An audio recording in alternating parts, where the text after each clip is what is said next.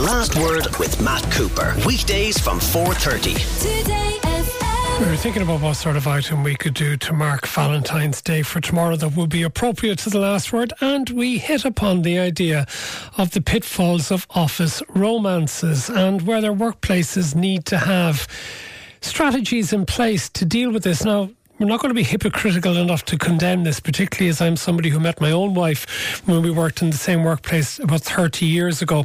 But Catherine Hayes, as managing associate of Lewis Silkin, is this something that companies increasingly are putting in place, procedures that have to be followed if two people working together become romantically engaged? Hi, Matt.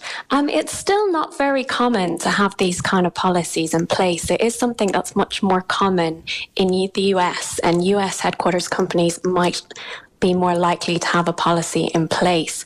For here in Ireland, is it? Yes, because they might have more global policies that might have an impact in Ireland, or they might put in place in Ireland. But I suppose the key point is whether there's a policy or not. Is it where there's a relationship between a manager and someone they manage? That's really when the employer needs to know about it, or the HR should be alerted on a confidential basis because of the potential for conflicts of interest. What sort of conflicts of interest? Well, I suppose there could be a perception of or fear of favouritism by other colleagues.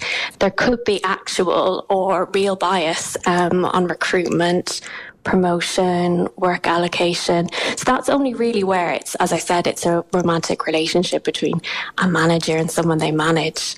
Otherwise, it's very much a personal and private matter if employees have romantic relationships at work. And if a company puts procedures in place, then is it required to inform all its employees about them?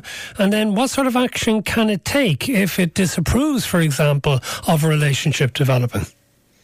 Well, it's not really a case of approving or disapproving. And in that case where there is an obligation to notify, if there is a conflict of interest, that information should be treated confidentiality.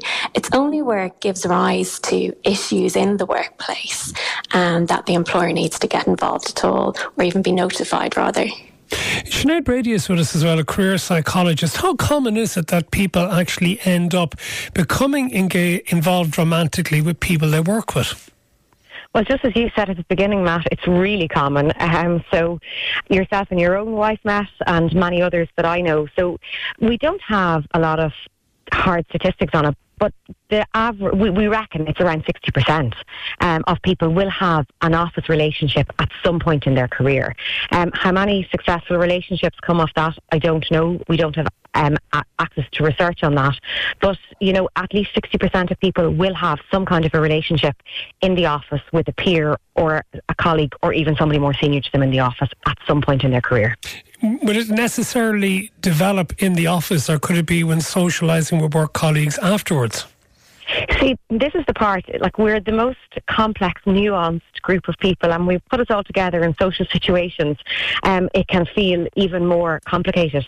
So it may start, when you're going through a project that requires lots of time, investment and so on, and then kind of to celebrate you have the drink at the end and you go for something to eat or whatever it is, and then it's in the social scene that the relationship develops. But once there is a relationship and once there has been that kind of connection between two individuals, it is very hard to separate the private from the personal. And then, or from the professional. Yes, and then going back to you, Catherine Hayes from Lewis Silkin, as a legal firm, if the relationship develops out of office, sort of in social circumstances outside, is that then any business of the employer? Well, as I said, it's only really the business of the employer if it has an impact on work. And I suppose where we get involved as employment lawyers is where I suppose things go wrong. And if there's allegations of sexual harassment or complaints made, and if an allegation of sexual harassment takes place, for example, at a works drinks, that could be in the course of employment, which means an employer is liable for the actions of its employees if it is determined to be sexual harassment. And as I said, the employer can be held liable unless it is able to say that it took reasonable steps to prevent sexual harassment in the work. But isn't that only likely to be something like a Christmas party or a summer party, whereas in most cases people who work, who might hook up with each other, do so maybe on a Thursday or Friday night after work, which has nothing to do with any drink or opportunity being provided by the employer?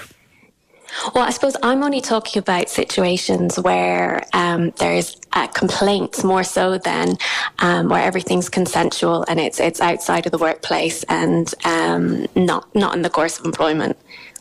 Now, listener Fiona says, I met my partner in work, and even though we don't work together or see each other in work, policy states we had to disclose the relationship to HR. Ridiculous. We are still together, but if we broke up, it would be awkward having to undisclose. What about the difficulty, Sinead, in work when you might actually be working near to somebody that you've broken up with? And that's really complicated, and that's where I think a lot of issues can arise, because it can feel very uncomfortable, and particularly if one party wanted the breakup to happen and the other didn't. We are humans at the end of the day, and your feelings will come with you to work. But I suppose the really important thing to think about is when you're in a situation whereby, or in a relationship, or considering a relationship in the workplace, there's lots of very healthy relationships that emerge in the workplace, but where there are issues around perhaps being in a relationship with somebody who is in control of your career, and that's the piece that I would kind of be concerned about, is, where they might be making decisions about you. And Catherine, you and your career, and Catherine alluded to this, it may be perceived as favouritism or otherwise, but equally, if something goes wrong, as you said, Matt, and there's a breakdown in the relationship, it could actually have the opposite impact on your career.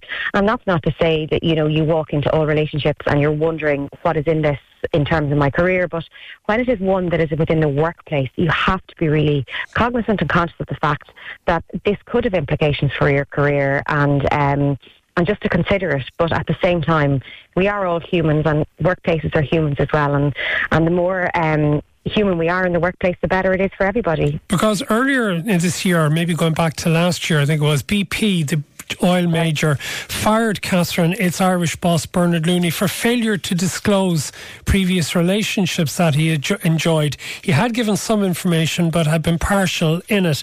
Is that something that has derailed many a career?